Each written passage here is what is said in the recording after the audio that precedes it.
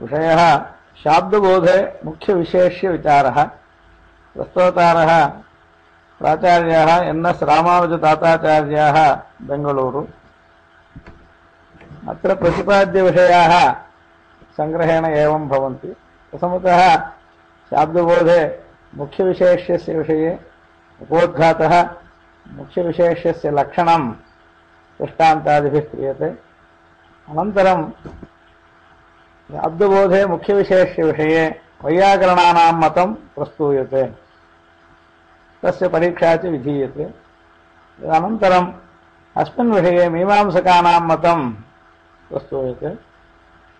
तदनुसृत्य नैयायिकानां मतम् अस्मिन् विषये प्रस्तूयते। निगमने विशिष्टाद्वैतानुसारी शाब्दबोधे मुख्यविशेष्यविषयकविचारः प्रस्तूयते। गुरुभ्यश्च नमो वाकमधीमहे वृणीमहे तत्राद्यो दम्पती जगतां पति।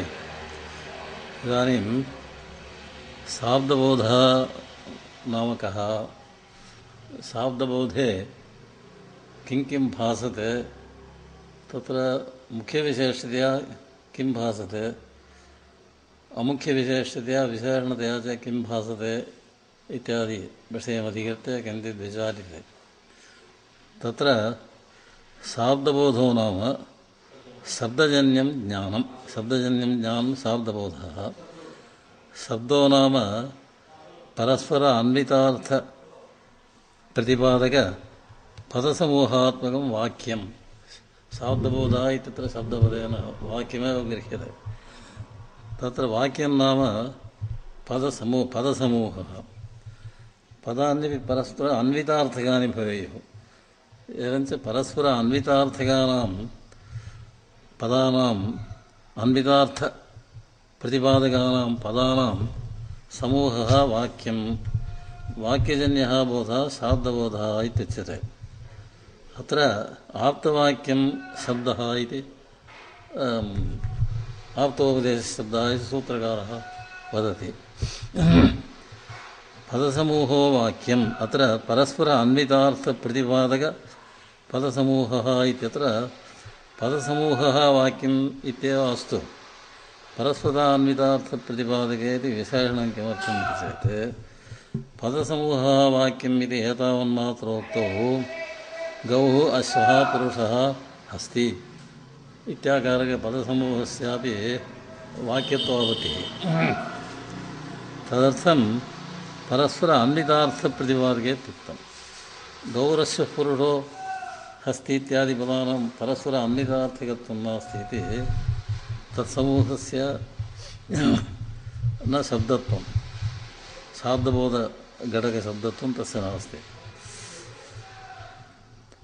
गौः गच्छति, अश्वः धावति इत्यनयोः प्रत्येकं वाक्यत्वेपि द्वयोर्मिलित्वा एकवाक्यत्वं न भवति। अत्र गौः गच्छति, अश्वः धावति, इदं सर्वं यद्यपि वाक्यद्वयं भवति, इदं प्रत्येकं वाक्यत्वमस्ति, परन्तु तयोर्द्वयोः मिलित्वा एकवाक्यत्वं न भवति। कुतः? द्वयोः वाक्यार्थयोः परस्परम् अन्वयः नास्ति।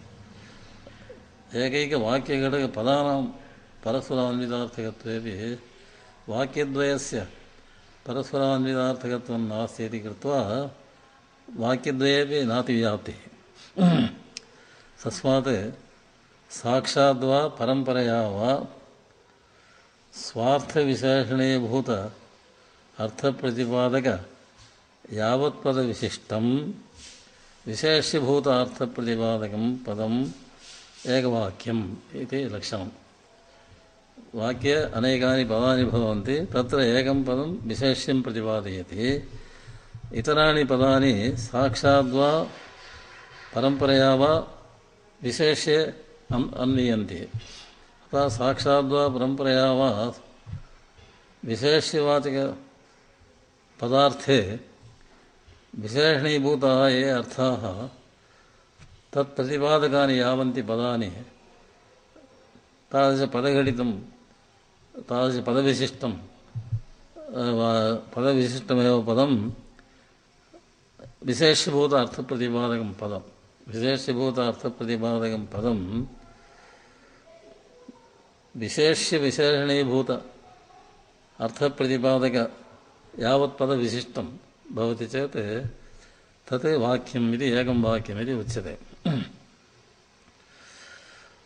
यथा गौः गच्छति इत्युक्ते तत्र गमधातुर्थः गमनं विशेष्यं भवति, तत्र गोपदार्थः विशेषणं भवति। एवं ति इति प्रत्ययार्थोपि विशेषणं भवति। तथा विशेष्यभूतार्थप्रतिपादकपदविशिष्टं विशेष्यवाचकं पदं वाक्यम् इति लभ्यते। तत्र विशेष्य कः इति विचारः पश्चात् क्रियते। एतन्मनसि कृत्यैव जैमिनिः अर्थैकत्वात् एकं वाक्यं साकाङ्क्षं चेत् विभागे स्यात् इति लक्षणमुक्तम्। एकस्मिन् अर्थे अन्येषां विशेषणतया अन्वयः इति सूचनार्थमेव साकाङ्क्षं चेत् विभागे स्यात्। एकस्य पदस्य विभागे क्रियमाणे आकाङ्क्षा यदि भवति तादृश आकाङ्क्षापूर्णार्थं प्रयुज्यमानं यत् पदमस्ति तद्विशिष्टं पदान्तरं वाक्यमिति अनेन लभ्यते। एवञ्च एकविशेष्यबोधक नानाविशेषणक एकविशेष्यबोधक पदसमूहः वाक्यम् इति लभ्यते। एवञ्चेत् गावः धावन्ति इति प्रयोगः वर्तते। अत्र धावन अनुकूलकृतिमन्तः गावः इति बोधो जायते। अत्र गोशब्दवाच्यानां गवानां विशेष्यत्वमस्ति, एकविशेष्यबोधजनकत्वं नास्ति।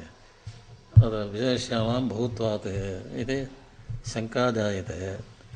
तत्र एवं वक्तव्यम्, एकविशेषिका इत्यस्य एकपदोपस्थाप्य अर्थविशेषिके इत्यर्थः। गोपदार्थानां गवाम् अनेकत्वेपि एकपदोपस्थाप्यत्वमस्ति।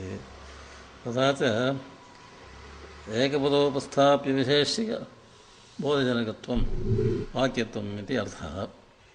अथवा एकधर्मावच्छिन्नविशेषिक बोधः इति लिख्यते क्रियते चेत् गवां सर्वेषामपि गोत्रोपि एकधर्मावच्छिन्नत्वात् एकधर्मावच्छिन्नविशेषिकं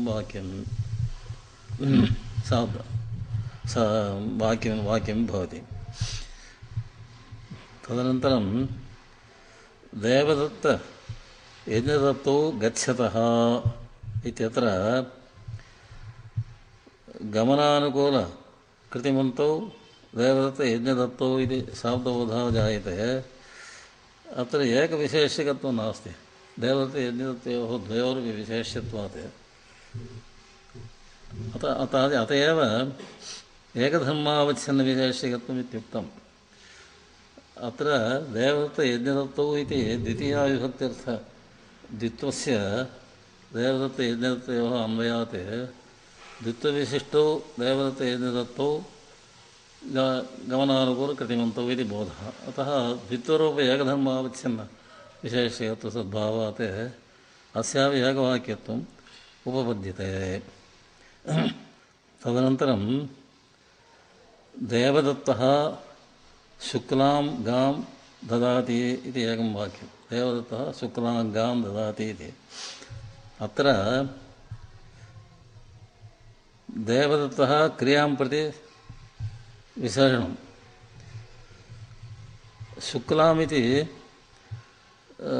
शुक्लपदोपस्थाप्यं शुक्लत्वं गविविशेषणम्। अत्र एकविशेषिकबोधजनकत्वम् इत्युक्ते गोरूप एकविशेषिकबोधजनकत्वं वक्तव्यं किल।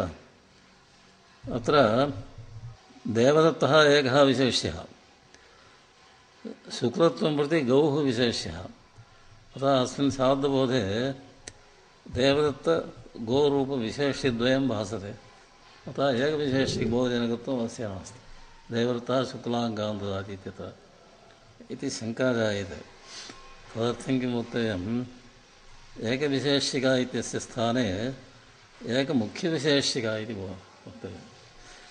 अत्र गोः शुक्लत्वं प्रति विशेष्यत्वेति देवदत्तः शुक्लां गां ददाति इति वाक्यजन्यशाब्दबोधे मुख्यविशेष्यः देवदत्त एव। अतः एकमुख्यविशेष्यको जागतमस्ति। किं नाम मुख्यविशेष्यत्वम् इति चेत् इतर अविशेषणत्वे सति विशेष्यत्वं मुख्यविशेष्यत्वम्।